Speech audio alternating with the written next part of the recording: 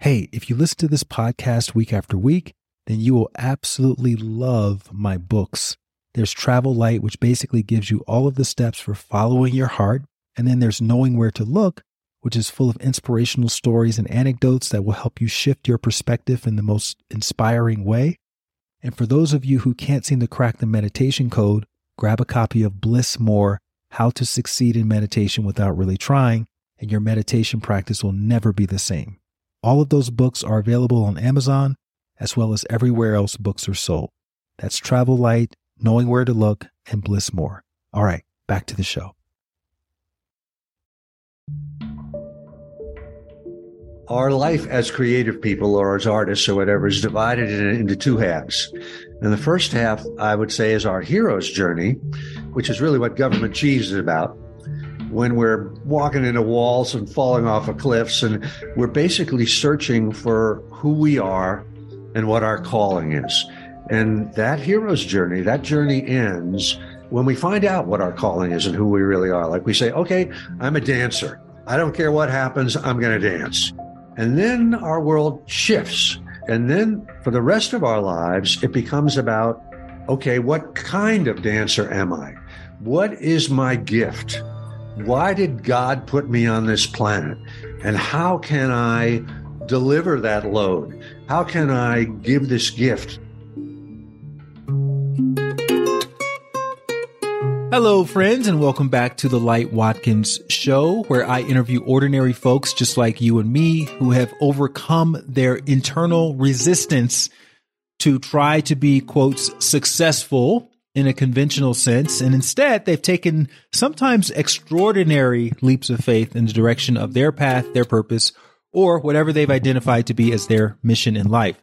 And in doing so, they've been able to positively impact the lives of many others who've either heard about their story or who've witnessed them in action or who have directly benefited from their work.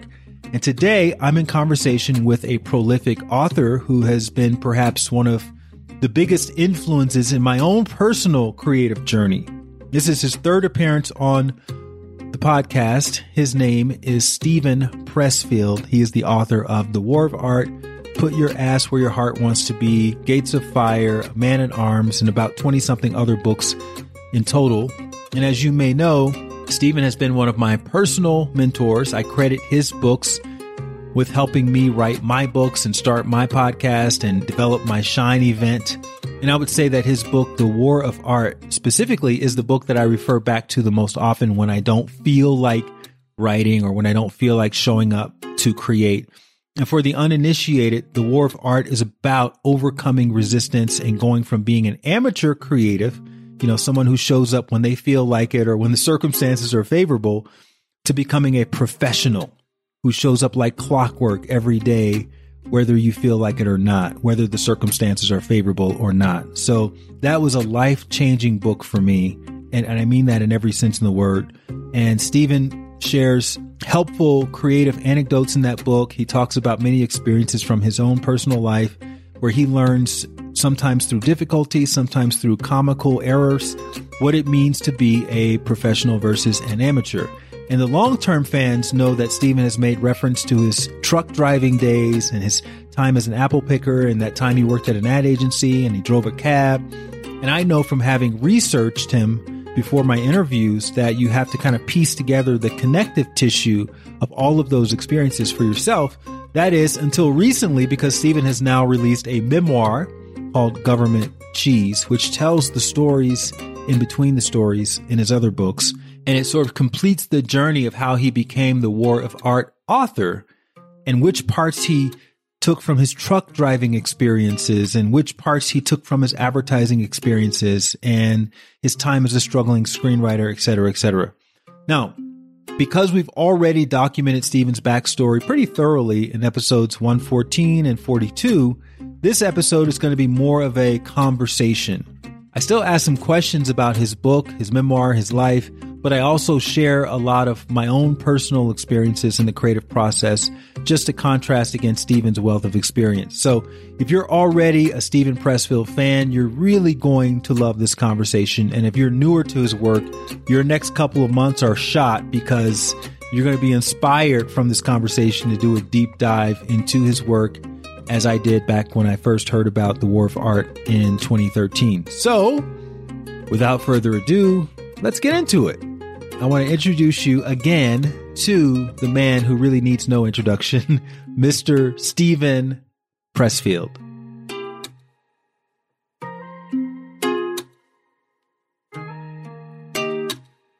Government cheese was a punchline when I was in school, because I grew up in the South in Alabama and mostly black neighborhood, actually all black neighborhood, now that I think about it. But whoever was receiving government cheese, that was kind of like a indication that your family didn't have their stuff together. A little bit, yeah. You tease kids about that. So it's interesting to see it in this context, and especially the reasoning behind it and the metaphor behind it and whatnot. But anyway, it's great to see you again, and I'm looking forward to talking about it. Yeah. We'll talk about anything you want to talk about. Well, look, man, you keep writing these books. I just had you on the podcast in July for the previous book. Yeah, I got more coming too. What about you? Every time I turn around, I get another book from you. So every time I turn around, well, it's because I read your book. So, Government Cheese is a memoir. It's your most recent book. And you tell the stories in between the stories that you're now, you have a huge fan base for reading your self-help work as well as your other fiction and narrative nonfiction work. So one of the stories you tell about working for this trucking company is how you were sort of brought in, your boss brought you in and you'd been screwing up a bit and he kind of told you, look, this is a job. We're all professionals, but you're not acting like a professional. And so I don't know if that was sort of the embers for this whole pro versus amateur thing in your personal life. I think it really was it was really one of those, thanks, I needed that type moments, that we all have. This was a boss that I really admired that kind of hired me when he didn't need to, because you were a Marine. He took a chance on me when I was, a real unskilled, untrained person. And I screwed up, and I kept screwing up. And I remember he said to me, he says, I can see you're working out some stuff, young man, and he says, I don't know what it is and I don't want to know. But just remember, you work for me and your job is to deliver loads. And that's, and when I give you a load, it better appear, where it's supposed to appear. And so that was definitely a real come to Jesus moment for me, that finally got through to me. A lot of people have told, like all of us, our coaches, our fathers have told us that stuff, but a lot of times it doesn't penetrate. That time it did. And it stuck with me forever. It reminded me of a time when I actually reached out. When I was in college, I was an advertising major, and I reached out to USA Today, which is in Rosslyn, Virginia. And I wanted to just proactively seek out an internship. It was going to be unpaid. I just said, hey, I want to come and work for you guys for free. And the guy said, he was impressed with my initiative. And he said, yeah, come on out. And I went out and secured the position. And because it was an unpaid position, I took the liberty of showing up whenever I wanted to show up. I didn't really take it as seriously. And then one day he calls me up and he says, hey, it's great that you want to be around here and you show up, but we're going to need you to get here at a certain predictable time and stay for a certain number of hours and do that on the same day of the week so we can rely upon you. And that was, oddly enough, that was actually new information. Like I thought because I was volunteering that I could just do whatever I wanted to do. Yeah, they should be grateful I was there. Yeah. And then I realized, no, I have to be professional about this, even though I'm not getting paid, because I'm getting paid in something else that's not money. I'm getting paid in experience, I'm getting paid in mentorship. It did. That was my moment that you wrote about in your book that stuck with me. And it's really about your integrity and about your word and things like that. You know who Joe DeCina is of Spartan Race? I've heard the name, but I don't know his story. Really interesting guy, and he did a great podcast with Rich Roll, maybe a year ago. He started the Spartan Race that's now become this big thing. Okay. And I know the Spartan Race. About a similar thing where he had a business cleaning swimming pools when he was a kid.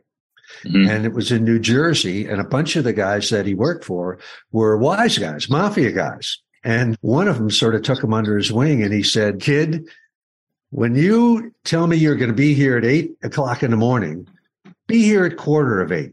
And then he also said, and don't ever ask me about money. Don't ever give me a price that you want. You do the work and I'll give you the money. I'll give you the raise and that was another sort of come to Jesus moment for him. We kind of realized people watch you, your bosses watch you, right? And when they see that have your own initiative and your own self-reinforcement, they love that stuff. I know I do when somebody's working with me and I see they're really actually thinking, and it makes you want to help them.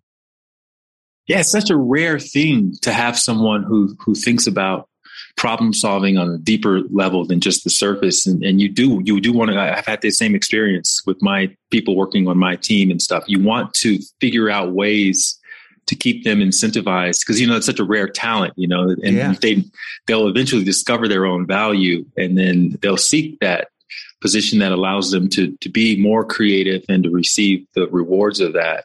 Yeah. It reminds me beyond that, if I may break in on you, like for somebody like you and me that are essentially individuals pursuing an individual destiny, we have to learn to do that for ourselves, right? Recognize and reinforce that sort of stuff in ourselves, be our own bosses and write the paycheck to our own selves and kick our own butts when we have to and give ourselves praise when we have to. That's kind of the higher form of that, I think.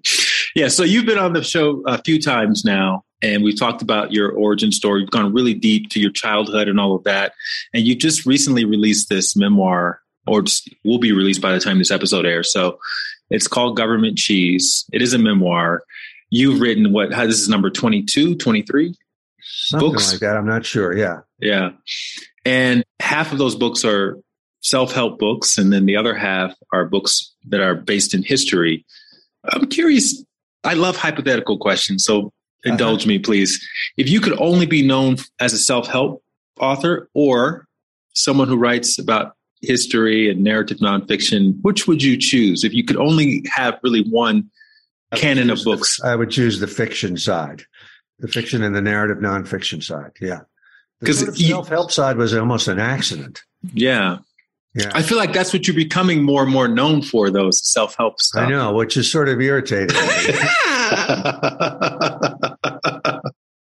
So do you feel obligated to follow through on these projects that the Muse is delivering to you with the self-help stuff? Is that how you pay the bills to write your fiction stuff? And I mean, your spiritual bills. A great question. Like, it's about 50-50, but I'm interested in that self-help or fiction or nonfiction for my own self. It's like about the craft of writing or any creative endeavor, but also the mindset of self-discipline and so on and so forth. And I'm interested in that. I'm sort of teaching myself that. Like, I've got 2 more books done waiting to come and others coming in all the time. So it's a subject that's interesting to me, but I'm really sort of writing for myself to sort of educate myself. You know how when you write something, you really learn it, when you have to actually put it down on words and on paper and say an answer to the question, what do I really think about this? And what do I really know about it?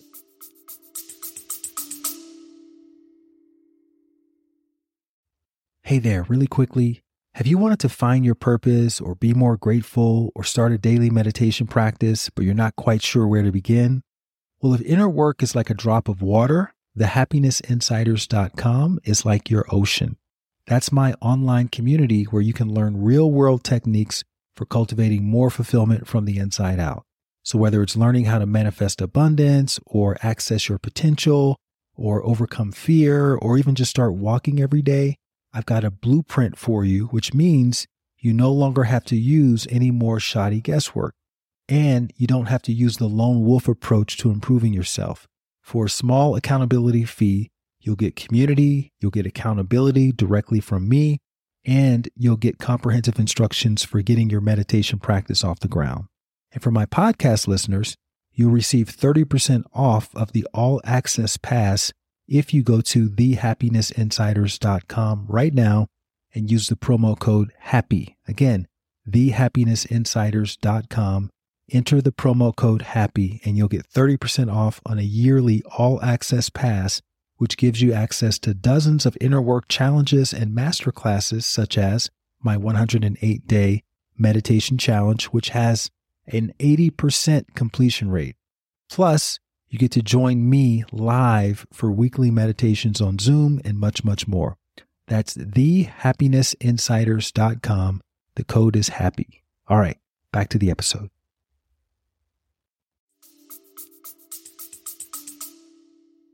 I want to pull the curtain back a little bit for the listener who may be more familiar with your work. You got your own publishing company now, correct?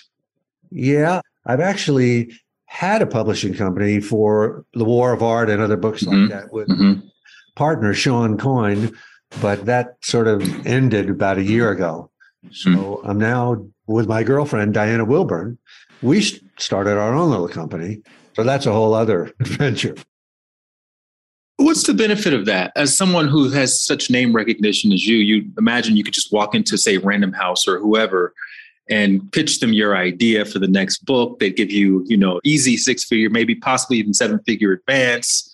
And that way you can just focus on the writing as opposed to focusing on setting up shopping carts and all the nuances of running your own publishing company. Why start a publishing company now? Well, this may be interesting to people who are listening. And what you just said is not true. I can't walk into Random House. I can't. They don't want it. They don't want my stuff. Or if they do, they want to put me on the road teaching seminars and stuff like that, which I have no interest in doing whatsoever. So I know people sometimes think you might have a name and you can do this and that, but in the real world, you can't. You knock on doors and a lot of times the doors don't open at all. That was a part of in your book that I really thought was really interesting, where we get in the Hollywood chapter, right? Where you became essentially the hottest writer in all of Hollywood, even though you had been, writing these flops, and the work you were most famous for was a script you didn't even write. You just translated it. Can you talk a little bit about how perception of being success in that industry actually equates to you, or I should say relates to you trying to maintain your sense of integrity with, hey, look, I want to write good stuff, and this other thing, I didn't really write it and I don't want to put my name on it, and all of that, and how that sort of shaped you graduating yourself from that industry and really doubling down on this other idea you had for the golf book. No, that's a great question, Light. It actually, to me, it was fascinating when it happened because it was so counterintuitive and so insane.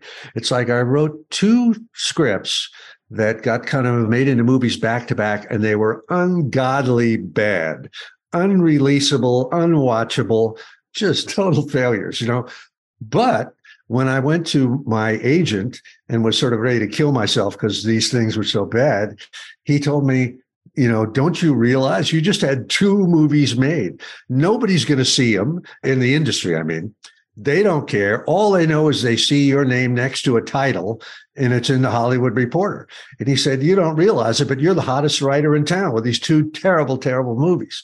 And then he immediately, on another subject, he immediately fired me.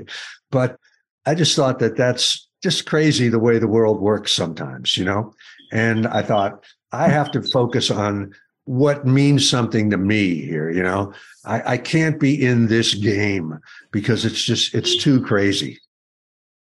It's interesting though, because you wanted to be a writer. At that point in time, that was, I would imagine, your passion, or what you identified as your passion. And you had all of this interest, and yet you decided to step away from that to pursue something that didn't seem as marketable. And I think a lot of creatives particularly may have that same conundrum where you've already sort of gotten away from the conventional life to do this art thing, and you could do the marketable thing. Because, if you look at social media these days, half of the content is like you're one marketing funnel away from becoming a millionaire. You're one Airbnb rental arbitrage from becoming a millionaire. All you have to do is this. You're financially free. You can do whatever you want to do. And, and it's so enticing to a lot of people. And yet you decided, I'm going to step away. And your agent told you, if you leave for a week, you're going to be ancient history. If you leave for a month, you're a dinosaur. If you leave for a year, no one is going to give you a meeting again. So what gave you the courage to believe in the idea as much as you did? Because I don't remember anything up until that point. Like, you didn't have like a Obi-Wan Kenobi figure in your life up until that point to kind of give you the wisdom to do that. How did you know to do that? Well, let me get to the real details of this story here. I had a B-level career as a screenwriter, and I had a really good agent named Frank. I won't say his last name to respect his privacy. And suddenly I had this idea for a book, not a movie, but a book. And that was with a book that became The Legend of Bagger Vance, that then became a movie. And this idea just kind of seized me. Like, you know what it's like. An idea grabs you and you just have to do it. Even though when I thought about the commercial prospects of it, and I was asking myself, is this a good idea? Should I really spend 2 years doing this? I thought, absolutely not. This is a really dumb idea. It's not commercial. It's a crazy idea.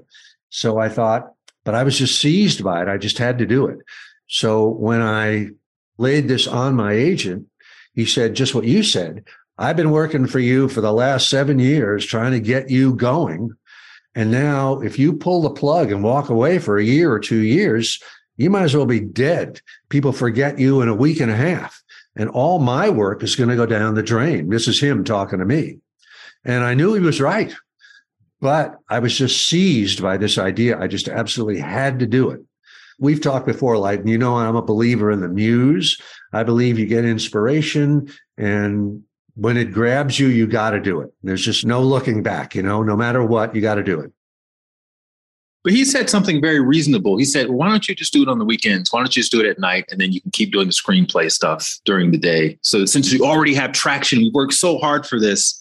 What is it about being seized that made you even reject that idea? Because I think that's a very reasonable idea to most people. Yeah, it is reasonable in the realm of reason, but any kind of creative work has nothing to do with reason. And I just knew, it's like if the muse is watching over my shoulder, she just gave me this idea.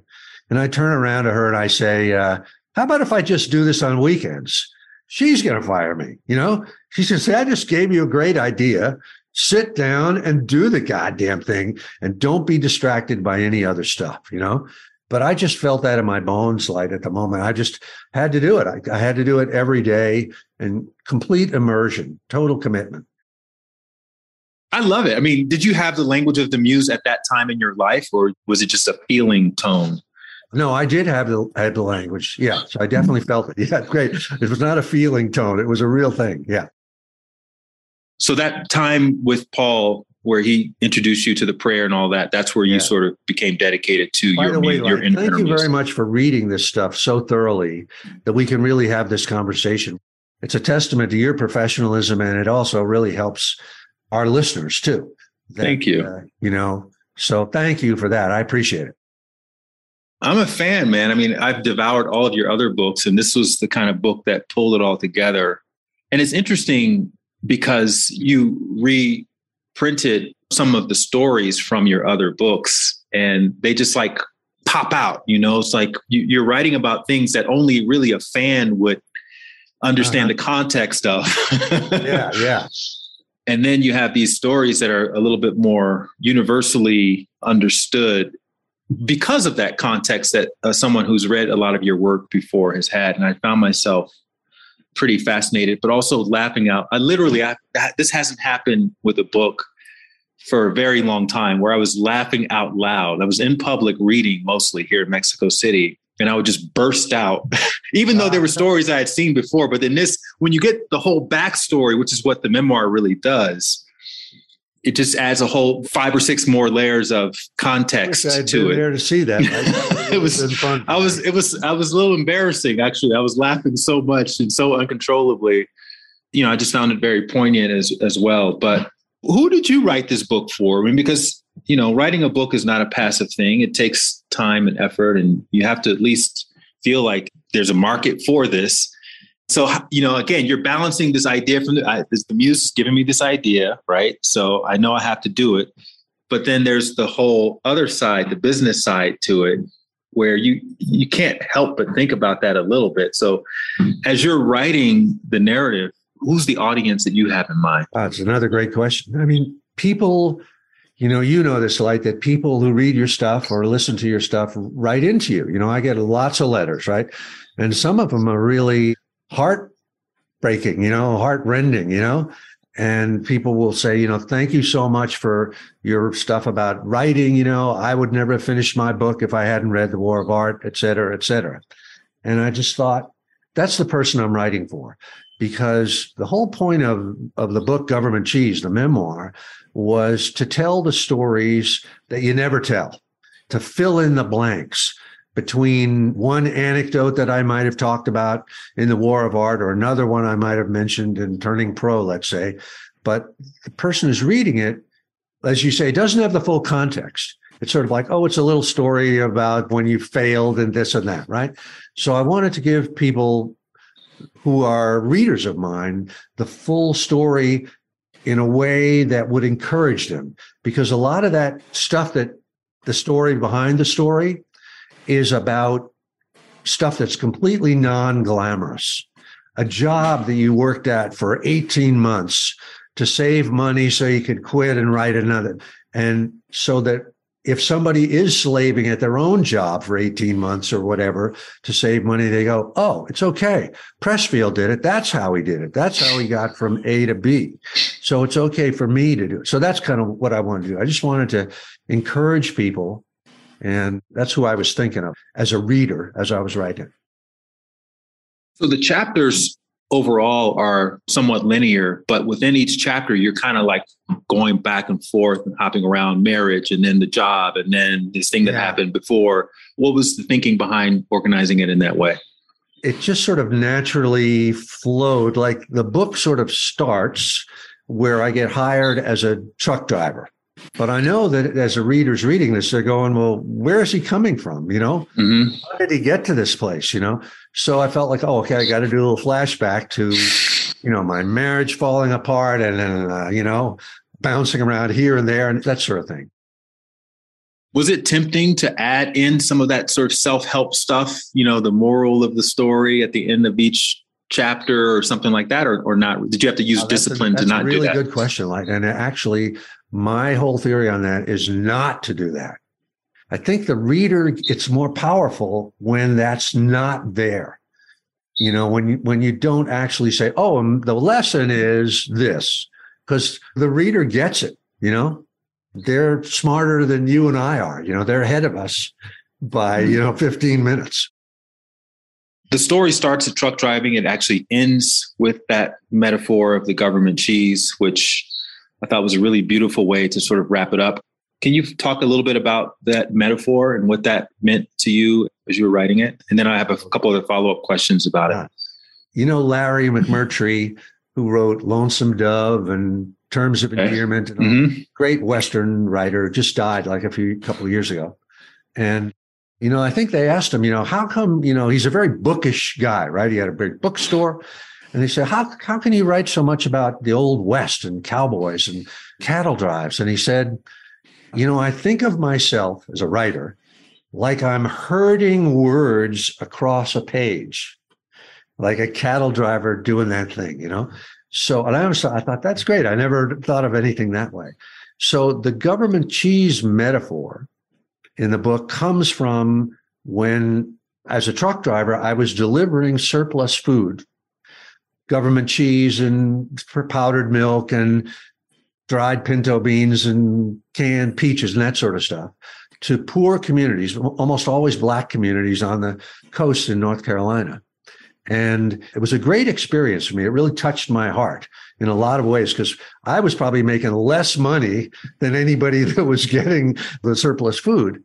But I felt it was such a satisfying thing to deliver something that was going to go on people's tables, It was going to keep them alive. And so I felt the metaphor for me as a writer, I felt like as a writer, I'm delivering a load. I remember we were talking before about my boss saying, your job is to deliver a load, right? And that's kind of, I think, what a metaphor for writing for me, that I've got this big truckload of stuff, and hopefully it's sustenance. Hopefully it's going to help people. It's going to give them something. And my job, I didn't make that stuff, right? I didn't grow it out of the ground. I didn't manufacture it. I'm just the vehicle that's delivering it, And the other aspect of that in the book was when you were delivering to these churches and stuff, you would have to be there for like 3 or 4 hours while the truck was getting unloaded. But nobody ever asked you your name or ever addressed you by name. They always just called you driver. And it would be the minister. And he would say to me, driver, would you pull your truck over there and park it? And, you can go inside and have some iced tea or something like that if you like. But it was always driver. And I sort of felt like as a writer, that's very true.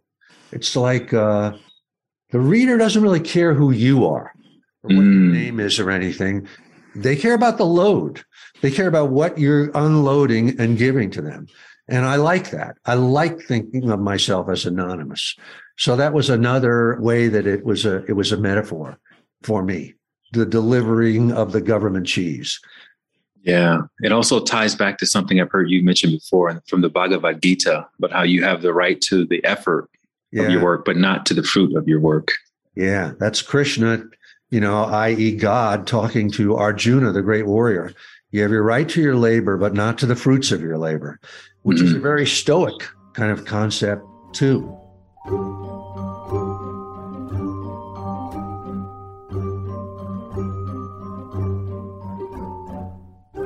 So let's double click on this a little bit, this idea that you didn't make it, you're just there to deliver it, right?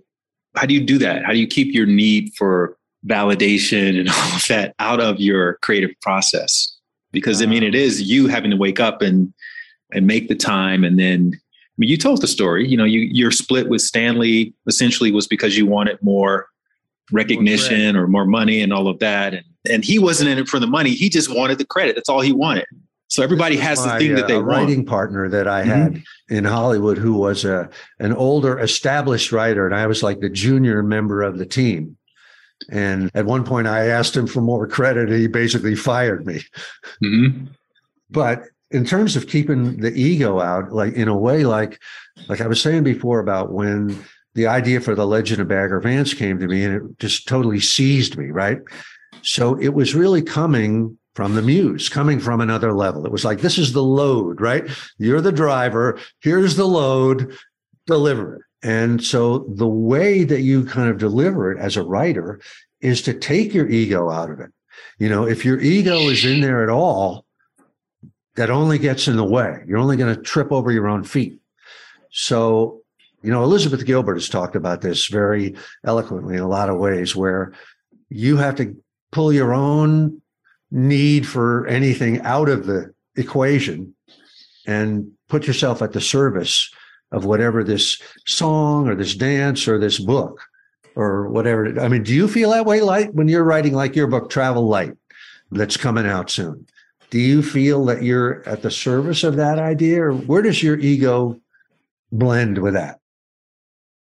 It's a good question. In my process, I'm still very new. I'm only 4 books in. So what I've noticed in my process is, for me, getting my ego out of the way is surrendering to the idea that I need to be this kind of writer. I need to write like Stephen Pressfield, or I need to write like Robert Greene, or these people that I really admire. And I'm just going to write like me. I'm just going to tell my story in my voice.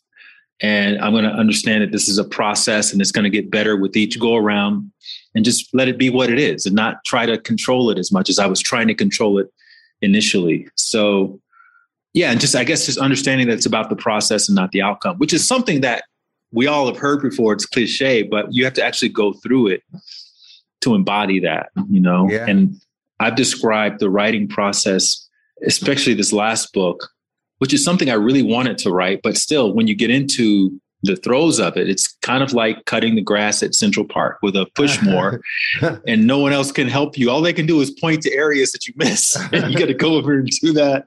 And everyone's out having fun and playing Frisbee. And, you're over there sweating with your little push mower trying to finish cutting the grass. And it's going to take a long time. It's going to take you probably 6 months to do the whole thing. That's a great metaphor, Light. Yeah. So that was my experience. And then when you're done, you're like, oh my God, I feel so accomplished. But then it's growing back again. It's time to turn around and do the whole thing again. But isn't it interesting that to write in your own voice, you have to take your ego out of it. Mm. You would think it would almost be the opposite, but it's not. No, it's true. I mean, even with my daily doses of inspiration, when they first started off, they were really long. And I'm 6+ years into it now. Now they're very pithy and short. And it takes more effort to make them shorter, I've realized, than it does to just keep going on and on and on. And a part of that is just getting my ego out of it. I get to go back and take my ego out of it. And I'm getting better and better at that. But it's still hard. It's still hard when you're doing that on a daily basis. So, and I'm going to give you some props. I think that I follow you and I read your daily doses every day. And they're very helpful to me. And you do have, a very distinct voice that's yours alone. So whatever you're doing, keep doing it. So this is my point. Is that my voice or is it the muse's voice being filtered through my life experience? Like, how do you know, okay, I'm really capturing the essence of this versus I'm too in my own experience? Is there a way to determine? Great question. I'm not sure what the answer is even. It's I know sometimes I find that when I'm writing in my own voice, like say in the War of Art or something like that, that on the page, I sound much more confident than I really am, or much more sure of myself and my point than I really am. But yet, when I think about how do I really feel, I really am that sure. I just sort of have a certain modesty in my real life or a certain insecurity in my real life. But bottom line, I really am sure about what I want to say. So it's kind of both. It's kind of the muse's voice, but it's also your voice. So it's the ego that makes you second guess your deepest nature. Yeah. I mean, it must in favor of what's happening externally. Yeah, I mean, that's one of the things that I've been teaching is that when you give yourself the opportunity to drop into your least excited state of awareness, the way you know you're there is not because you're sitting there thinking about rainbows and flowers and waterfalls. The way you know you're there is because nothing is happening. There's nothingness. And it's that nothingness that is the telltale sign that you've merged with some more universal aspect of yourself versus your individuality. So it's your individuality where it's like you and my purpose, me and my friends, me and my partner, me and my experience of love. When you get to that deepest state, it's just one. It's just oneness. And what's beautiful about that is that the more you make contact with that deep state, the more you start to inherently feel that sense of oneness. So it becomes more impossible to not do someone else harm or to take advantage of someone else because you start to feel that that person is a part of you. It's like you wouldn't take a sledgehammer to your left hand because that would hurt you. And so you have that same sort of feeling tone about relating to other things and other people. Right? Are you a believer, like at least was this my understanding of Buddhism, that there really is no personality, that we really don't have a thing that's Light or a thing that's Steve?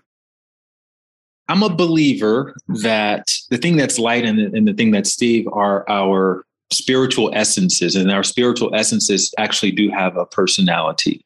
But that personality is kind of like a ray of light from the sun. Like it's all a part of this oneness, and it's inherently bright, and it's inherently good, and it's inherently loving.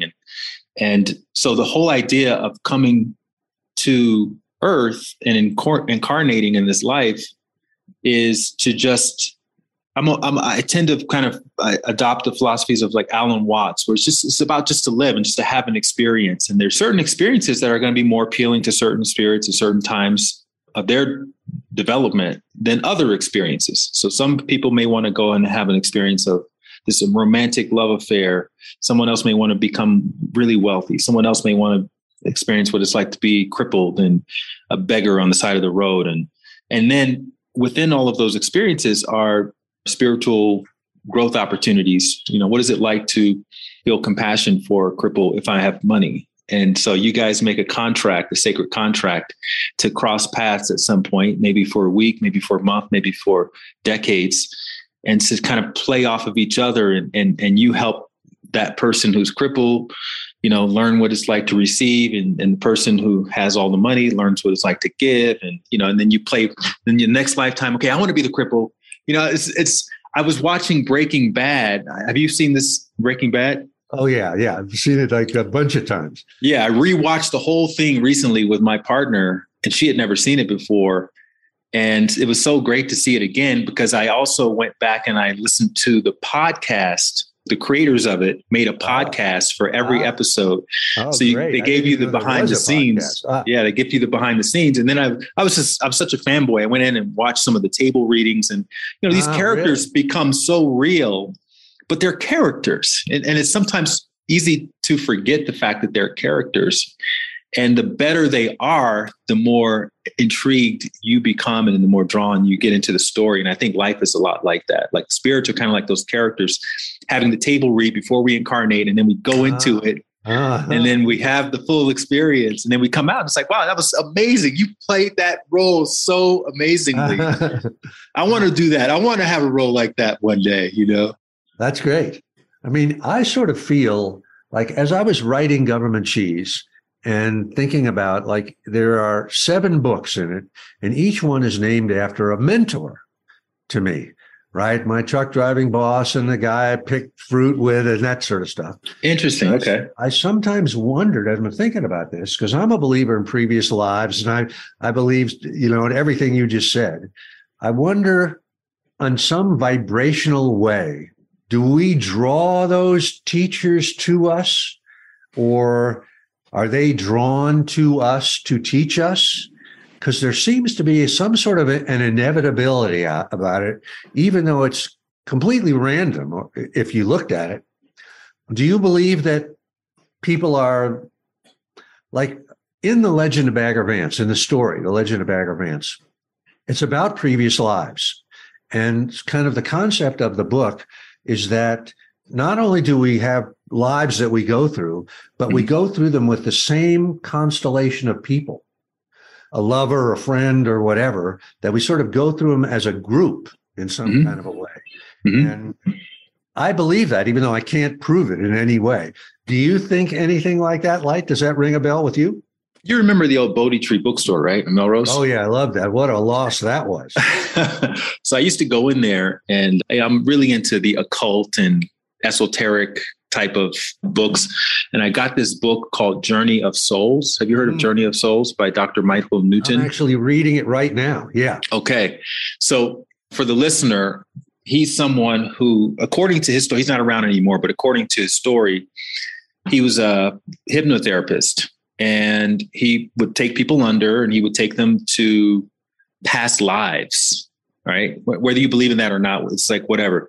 But he did this hundreds, maybe thousands of times. And then one day he took somebody to a place that wasn't a current life and it wasn't a past life. It was some sort of in-between stage. So he decided to do it again and again. And then he became very adept at taking people to this life in between lives. And if you read the book, it's just a transcription of his sessions. And if you look at the questions and the quality of his questions, they were not leading questions. He wasn't like, do you see a light? Okay, are you floating right now? He'd just say, okay, what do you see now? And what are you experiencing now? And he's found that they were all describing the same relative journey. And he basically mapped out this whole journey of what happens from the moment you leave your current body and until the moment you incarnate in your next body. And so he talks about, you go back to your pod where you have your soul class, which are people who are kind of at the same level of development that you're at. And a lot of times you do share lifetimes together. It's like when you turn on Netflix and you're looking through the movies to see what you want to experience next. You may desire an adventure one night, or a thriller or a comedy or whatever the case may be. And then all of your pod mates will start to volunteer for roles. I want to be your parent. I want to be your child. And these roles are there to challenge you to evolve and grow in whatever ways that you want to do. And then, of course, there's mentors, teachers, people who've done it before and whatnot. So I resonated with that when I read that many years ago, and I reread it every few years. The way that I sort of decide what I believe and what I don't believe is what I resonate with deep down inside, right? As a student of meditation and all these other spiritual practices. How is your experience of Journey of Soul so far? I'm actually having a bit of a hard time getting into it. I've sort of started it like 3 different times, but I've got as much as what you were talking about pods and all that sort of stuff. But it's very interesting to me because I do believe it on some level. I don't have like past memories or anything like that, but I do believe there's something there, that there's a dimension of reality where all time is simultaneous. And even though I don't understand that in this world. Yeah, I mean, one of the things that he says happens right before you incarnate again is you go through what's called the recognition phase, right? Where you're shown certain objects or sounds or things that are meant to recall some sort of memory or some sort of desire that's going to become a milestone or a way station for you in your journey. And that's one of the reasons why, people say, I met my wife. Well, when you first laid eyes upon that person, they were wearing a certain charm or they said a certain thing and it got your attention in a certain way. And so that's apparently all a part of this recognition phase, which has happened to all of us. That. Yeah. Yeah, it's happened to all of us. And that was going back to your book, the reason why you decided to pick apples or live in the halfway house or work with Stanley or leave that. Like there were certain things that lured you away that maybe you didn't have language for at that time, but there was that feeling tone. And that's certainly been my experience in terms of being on a path, is being better at following the muse without labeling it, without judging it, without thinking that it needs to lead somewhere that makes you more comfortable. And it's really just about, that becomes the game in and of itself, is can I take this leap of faith without beating myself up too much? Yeah. Right. And it always is a leap of faith, like even thinking of in writer's terms, whatever the next book is going to be or the next movie or the next project, because it's a leap of faith always, right? And almost always I've found my rational mind tells me, this is crazy, don't do it. But the other mind is saying, you got to do it, even though you have no idea how it's going to come out. And it seems like that's the way the world works, and that's the way it should work.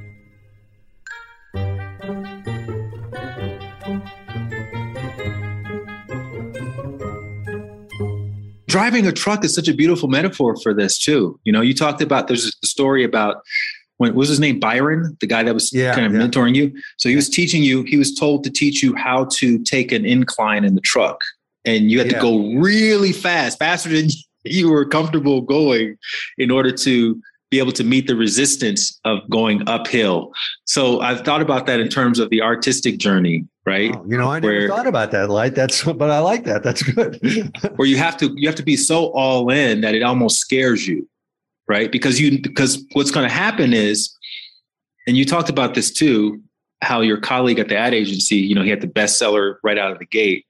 So that sort of enticed you to try it out as well. And inspiration, I think, is the easy part.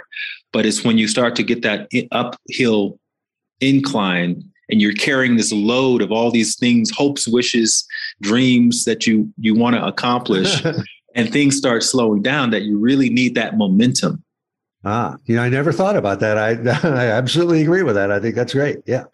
And it scares you and it scares other people. When you hit an uphill in a truck with a big heavy load, you have to start downshifting really fast because your speed is going to drop. And it's dangerous. If you miss a shift, you're in bad shape. You're going to be in first gear going up some, so you have to kind of carry as much speed as possible into an uphill. And like you say, that gets scary because you get really rolling. Yeah. And there was that other story where you didn't hook it on correctly and it kind of, did it turn on its side and you had all this hundreds of thousands of dollars of equipment in the carriage, or? It just went straight down, nose first. It didn't fall over on its side. Yeah. It just crashed nose first.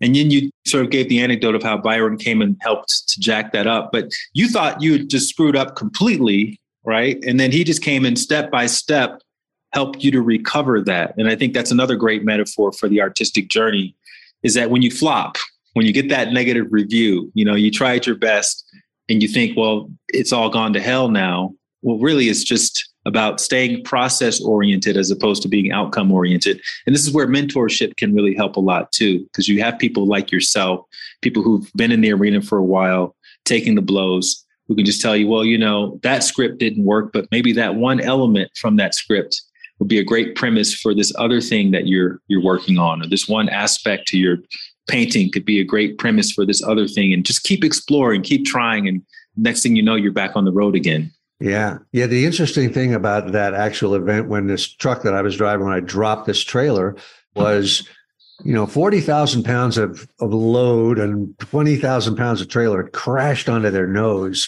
And it looked like, I thought, I'm hundreds of thousands of dollars in debt for this. How am I ever going to pay this back? And this other driver named Byron was sent out to help me. And all he did, he took a few wooden blocks, heavy wooden blocks, and a regular tire jack. And he just put it under this trailer, this 40,000 pound trailer. And little by little, he pumped it back up. So it was just amazing to me. I thought it was going to need a crane to get this thing up, but it was just one guy with a little jack and he did it. So you're right. There's a great metaphor to that as bad as some failures seem, somebody that knows what they're doing can set it right without panicking, just no problem. Here, I'll just do it. Speaking of panicking, you said the hardest thing you've ever done in your entire life happened with that truck. Yeah. Where you get to rewire. Yeah. Which is another metaphor, because later on when the guy asked you how it go, you just said, it was okay. It's no problem. It's almost like expecting hardship as a part of that process. And it's not even worthy talking about. Nobody cares. Nobody really cares. All they care is that, did you deliver the thing? Yeah, exactly. Did you do what you said you were going to do? Yeah. And you shouldn't even really care that much. And that's where I'm getting to with my writing is I used to think so much and care so much about what are people going to think, and I'm just like, screw it. I'm just going to send it out. And, and like you say, start with the next one. Yeah. I mean, it's not like you want to just send it out and you don't care if it's No. I mean, you do your best. You do your absolutely best to solve the problem. On to the next one, which is another law of life, that, there's another trolley coming down the track and you've got to get on it.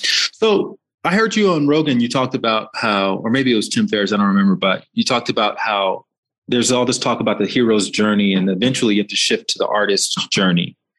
And that's where your life actually becomes more boring, which again is a little bit counterintuitive. So can you just talk a little bit about that concept?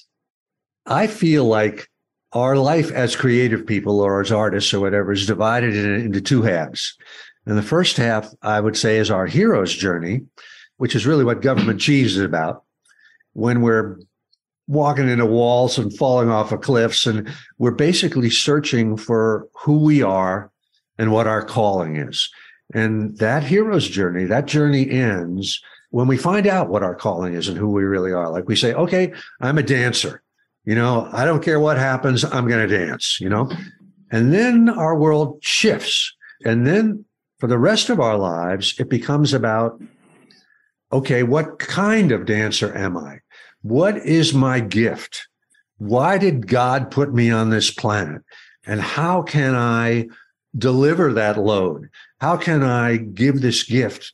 And so if you're a writer, you're now all about honing your instrument, your self-discipline, your ability to surrender to the muse, your ability to trust yourself, your ability to endure rejection and failure, and then just the craft itself. How is a story told? That kind of thing. And so when I say that half of your life becomes boring, on the outside, it looks boring. Like if we watch Twyla Tharp, the great choreographer, she gets up in the morning, she goes to the gym, then she goes to her studio. She's there all day, working on the dance, and then she goes home. So it seems boring from the outside, but from the inside, the works that she's choreographing, that's exciting. That's where she's being really brave. and going into areas she's never gone in before and all of the stuff, bringing everything to it, trusting her instincts, that kind of thing, and her skills, the failures she's had in the past, et cetera, et cetera. So that's what I would call the artist journey. First, the hero's journey, then the artist journey. And the artist journey is about our gift. What is it and how can we deliver it? But we're not monks, Steve, right? And we have partners sometimes, and maybe the partners are not exactly on the same kind of path. So how do you suggest we negotiate that as people who are on this very specific journey? Because, having these boring existences, but we're really passionate about our work, doesn't always work in a relationship context. It is kind of tough in a relationship context. And I've certainly had relationships where the person I was with couldn't take it, couldn't take the way I lived. And I understand that, they maybe wanted to go to Cancun or go out at parties and stuff like that. And I would just have to say, I just don't care about that. I'm not going to do that. So yeah, it does get complicated. It takes a special type of person to line up with somebody that's on an artistic journey. And usually it's another person that's on their own artistic journey. Like I think a little bit about Joan Didion and her husband, John Gregory Dunn. And they were both writers, and they actually collaborated on a bunch of screenplays in addition to, the individual works that they did. And apparently it worked, but it's certainly a tricky thing. You have a partner that's very much on your team and supportive and behind the scenes, Diana. Yeah. And your dedication, you said Diana willed this book into being. So what do you mean by that? Because you're the resistance guy, you're overcome resistance guy. So what do you mean she willed the book into being? Well, we're talking about government cheese, right? And government cheese. I have, of course, we're a couple, we're together. So I've told her a lot of my stories, the things we're talking about here. And she just said to me, you should write these down, this should go. And so I immediately said, who's going to care about that? That's really, everybody's got a million stories. It's all boring. Why should I do it? But she said, no, people will really care about this and so on and so forth. So she was the one who sort of willed this book into existence. Now, at the same time, she's a writer too, and she has a bunch of books that are kind of in the oven of her own.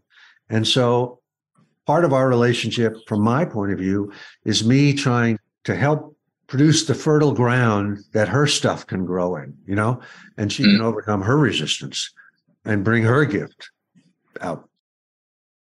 I imagine you have that internal conversation with every book, right? Like, who's going to care? Well, I've already done this. Exactly. It's the voice of resistance. Yeah. So what made this time any different? And can the muse come through other people? Is that one of the ways the muse likes to communicate? I think the muse does communicate sometimes to other people. I've had that happen before, but this particular book took a long time to find traction. I probably was working on it for 9 months, where I was still racked by self-doubt all the way through. Is this any good? Is anybody going to care about this? Or am I just indulging myself? Am I an idiot? And then finally, I just sort of felt like maybe I am an idiot. Maybe I am indulging myself, but I'm going to go for it anyway. I don't care.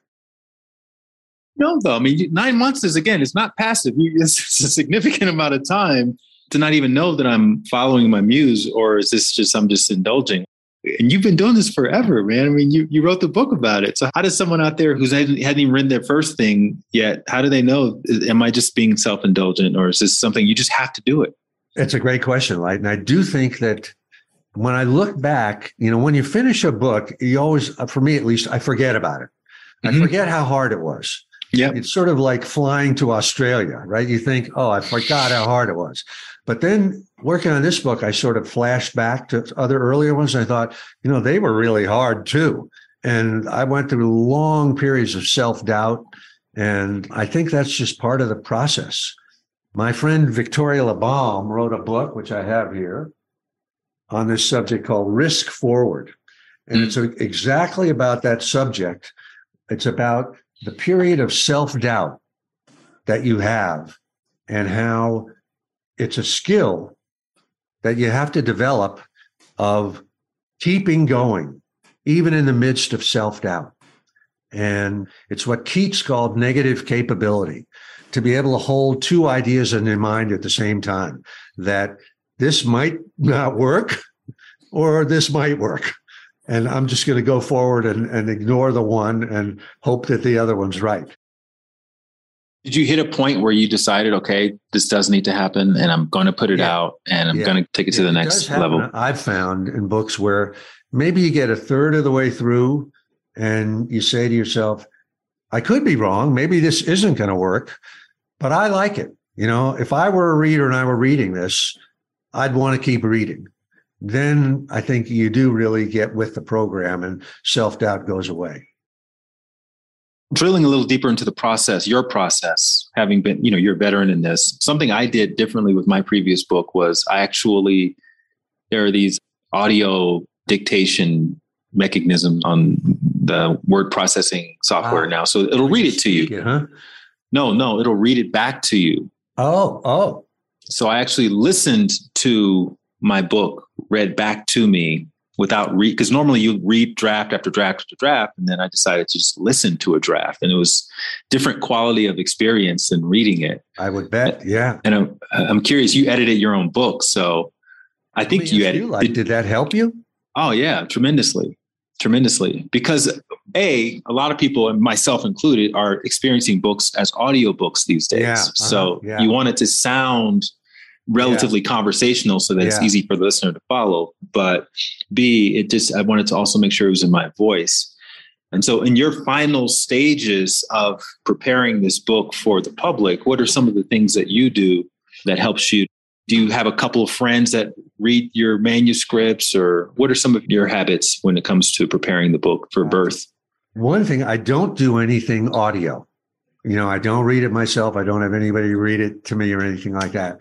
I'm not sure why. I guess I know a lot of people listen to books, but I'm old school. And so I judge it by how it looks on the page.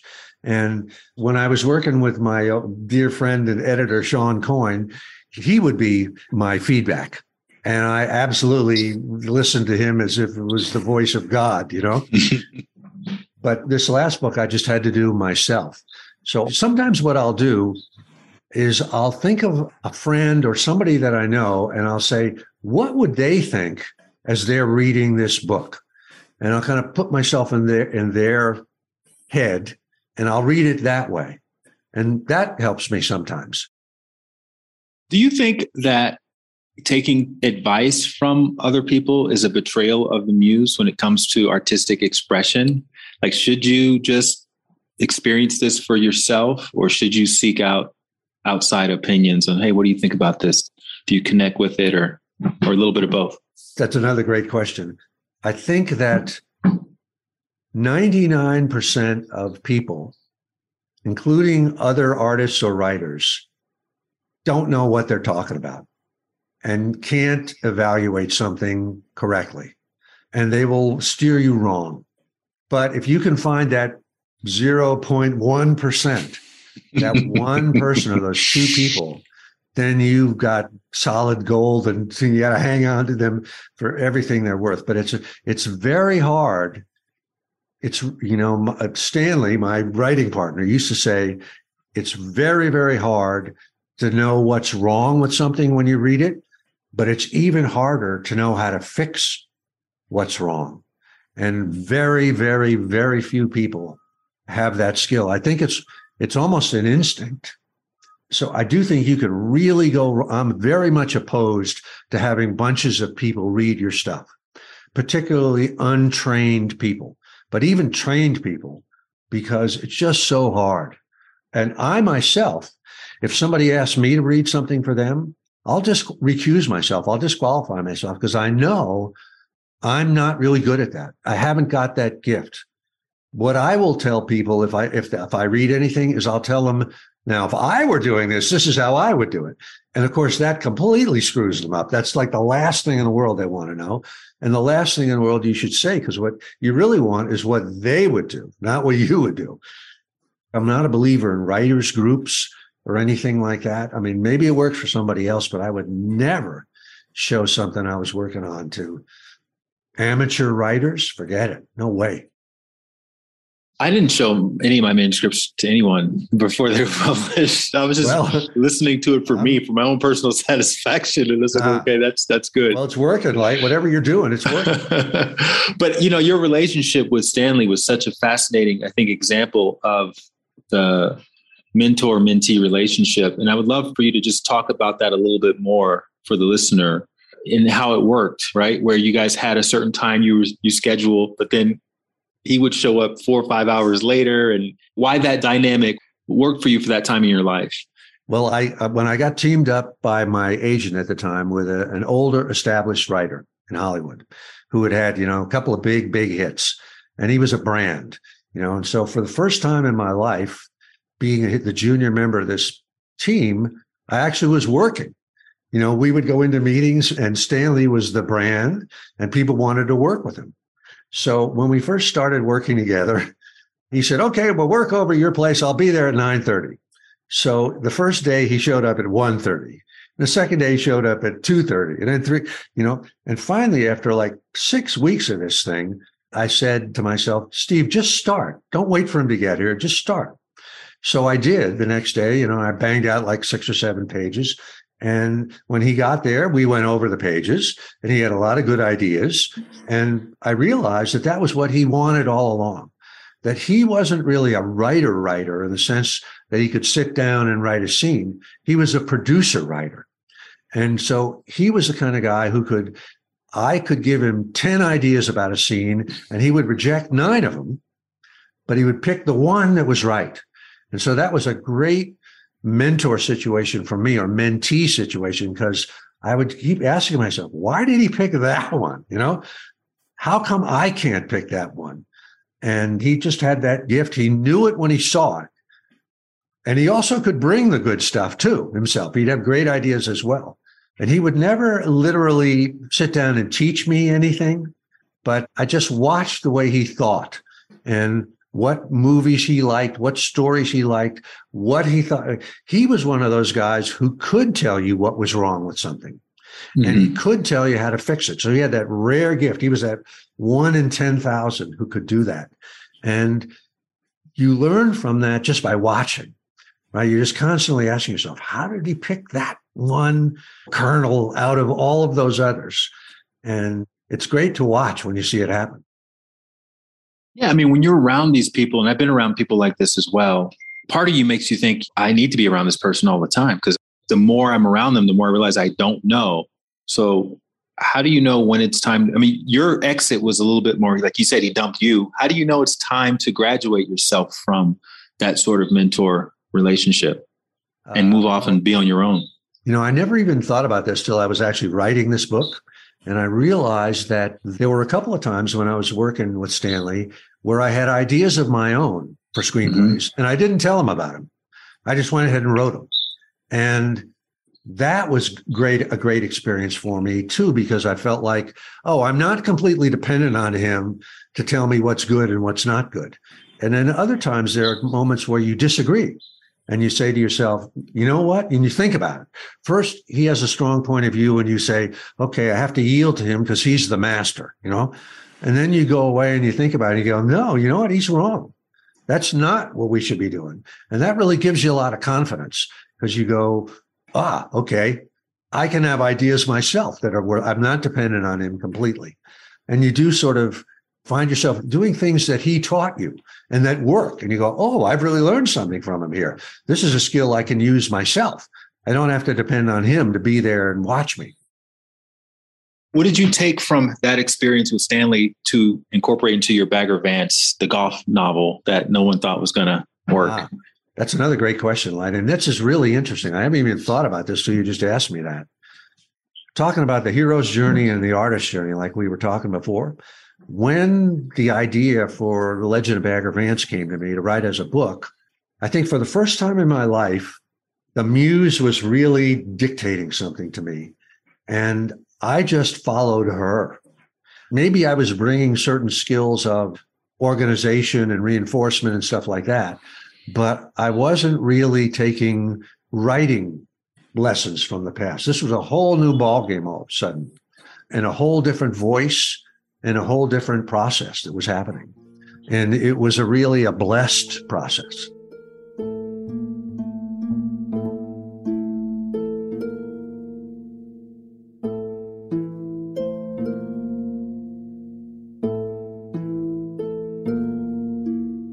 In the Breaking Bad recaps, they talked about how people would ask them, did you think this was going to become what it ended up becoming? And obviously they all said, no, we didn't think so. But there was something about it that resonated. And then, of course, as the seasons continued, they started to become more popular. And then it just became this huge sensation. So was there something in your process of creating Bagger Vance that made you feel this is something special that I'm doing? And or after you completed the process, was there something different about that versus any of those other sort of backward things you were doing in Hollywood where you write a flop and then it, you become the hottest writer in town as a result of that? I mean, you must have been completely turned upside down coming out of that experience. It did feel special, Light, but and this is a big but, it felt special to me. I thought, I'm really onto something here. But at the same time, I thought, but the world, the commercial world, they're not going to have any interest in this at all. I never thought, this is a hit. Not at all. But I just thought, wherever this voice is coming from, this is a pure voice, and I have to stay with it. Mm-hmm. But I never thought that it would be successful. That was a surprise. Do you think serendipity is something that follows working for the muse, that if you do what you're supposed to do, then usually the way things sort of connect, the dots connect, is through some sort of serendipitous? I do. I feel like the muse is floating above us, looking down on us and watching our long process, as we're trying to serve her or find her. And I think she sort of says, no, not yet, not yet. The guy's okay or the gal's okay, but not yet. And then finally, at some point, I think she says, okay, he has suffered enough and been true enough, in his dedication or her dedication. I'm going to give him something. Yeah, because you couldn't have planned that, you were in Hollywood. You never met Robert Redford, but then you go through your literary agent who ends up connecting you with this producer who knows Robert Redford, and then they end up firing you from your own project, which, again, is not anything new to you, but you actually were really grateful this time you got fired. Why were you grateful? Well, in the movie business, as I know you know, the original writer of anything, if it's a novel or if it's an original screenplay, immediately gets fired, which I can understand because film is a director's medium and it's not a writer's medium. Television might be a writer's medium or a showrunner's medium, but film is not. And as soon as the director comes on board, in this case, it was Robert Redford, it's his movie. He wants to make it his own way, and he doesn't want you, the pain in the ass writer, telling him, I didn't see that scene that way, So he immediately gets rid of you. Unceremoniously, mostly, right? Unceremoniously. Like in my experience prior to that, no one had ever told me I was fired. I would have to read about it in the paper, And so in this case, the producer, a great guy named Jake Eberts, who won Best Picture Oscars for Gandhi, Chariots of Fire, Dances with Wolves, and one other one that I'm forgetting, he phoned me up. And he's a Canadian and a really sweet, nice guy. And he said, I feel so bad to tell you, Steve, but, you're off the project. And I thanked him profusely because I said, Jake, this is the first time anyone has ever had the actual guts and decency to actually fire me in person, or at least over the phone. So I was really grateful for that. I have a technical question, again, just as a writer and a fan. When someone writes a memoir, and you're a young man, but you've been around for a while, you've been around the block a few times. How do you recall such detail from your past? Have you been keeping journals for years and years and years of these little details, or what's the secret to that? Question, and I was reading Beryl Markham's book, West with the Night. Have you ever heard of that or read it? No. Beryl Markham was a woman, and she was like the first woman to fly from Europe to America, kind of like Charles Lindbergh but in reverse, and it's called West with the Night because somehow she had to fly at night because that way the sun would have come up when she landed in Boston or something. She wound up like crash landing in Nova Scotia. But I'm reading her book and she's describing the flight. And she's talking about, I looked at the air pressure gauge, the water pressure gauge, and it right from 47 to 31. And I thought to myself, there's no way she could remember that, So I realized that it was okay to sort of fictionalize a little bit, to bring in the details just like you would if you were writing it in fiction, because you're being true to a real event. So the bottom line is some of those things, some of them I completely forgot. But the ones that I did remember, I would make up some of the details because, I thought it was legitimate. But I didn't know. I didn't have any notes or anything like that. There were some moments, this happened more than once, where I'd be wanting to tell a story and I'd say, what year did that happen? Was that before? Right. And I couldn't remember. I don't know. Where was I? What happened? I don't know. That's what I would imagine. That's how I would imagine it would go. I just wasn't sure if you were able to tap into some secret memory database that I didn't have access to. But that was one of the moments in your book that made me laugh out loud when you talked about how you got to this point in your own career where you decided, I'm going to stop trying to personalize all my characters and base them on people that I know and myself. And I'm just going to start writing complete fiction. And then you wrote this prison story and it was so real. People thought they would come up to you and go, Steve, when did you do time? And you had made it all up. It's like a funny moment, but there's a real truth to it. That's sort of, when you write fiction, it seems realer than when you're actually telling the truth of something that actually happened. Don't ask me why. Well, I do know why. It's because the muse comes in. When you're writing fiction, you're pulling it out of the place where the sun don't shine. And somehow that's realer than real. Is there a different mindset or aspect of yourself as a writer that you have to drop into to write fiction versus the self-help stuff? Oh, yeah, very different. I sort of liken it to, like, let's say when you're a little kid, you're 6 years old or 7 years old, and your mom or the school principal catches you putting cherry bombs in the toilets, and you're on the spot in front of the principal, and all of a sudden you hear yourself like coming up with this incredibly elaborate story that's, an excuse, well, I was actually in there, Father, I was praying. I was actually praying. And I thought, I could reach God more if I had an explosion. And so that's the sort of place that your mind goes to when you're making up a story, when you're making up fiction, which is the fun of it, You're just winging it, but it's coming from another place, right? It's coming from the muse somehow. It's like having it on stage, right? I've never done that, but I'm sure that's exactly what it's like. You hear your voice saying something and it says something else and you don't know where it's coming from. Tim Ferriss talks about how you inspired him to create these fictional stories. And having been on both sides of that, do you recommend that someone who is a nonfiction self-help writer experiment with the other side and vice versa? Someone who only writes fiction experiments with the other side? If it resonates, like, how do you think about that as a creative? I don't know about that. I would only say if somebody was really drawn to trying the other side, go ahead and do it. Mm-hmm. But I wouldn't give anybody advice to do that. What's the best advice you've ever received, Steve? Just keep working, keep going, no matter what, keep going. I think this is actually part of Government Cheese. A director that I worked for named Ernie Pintoff.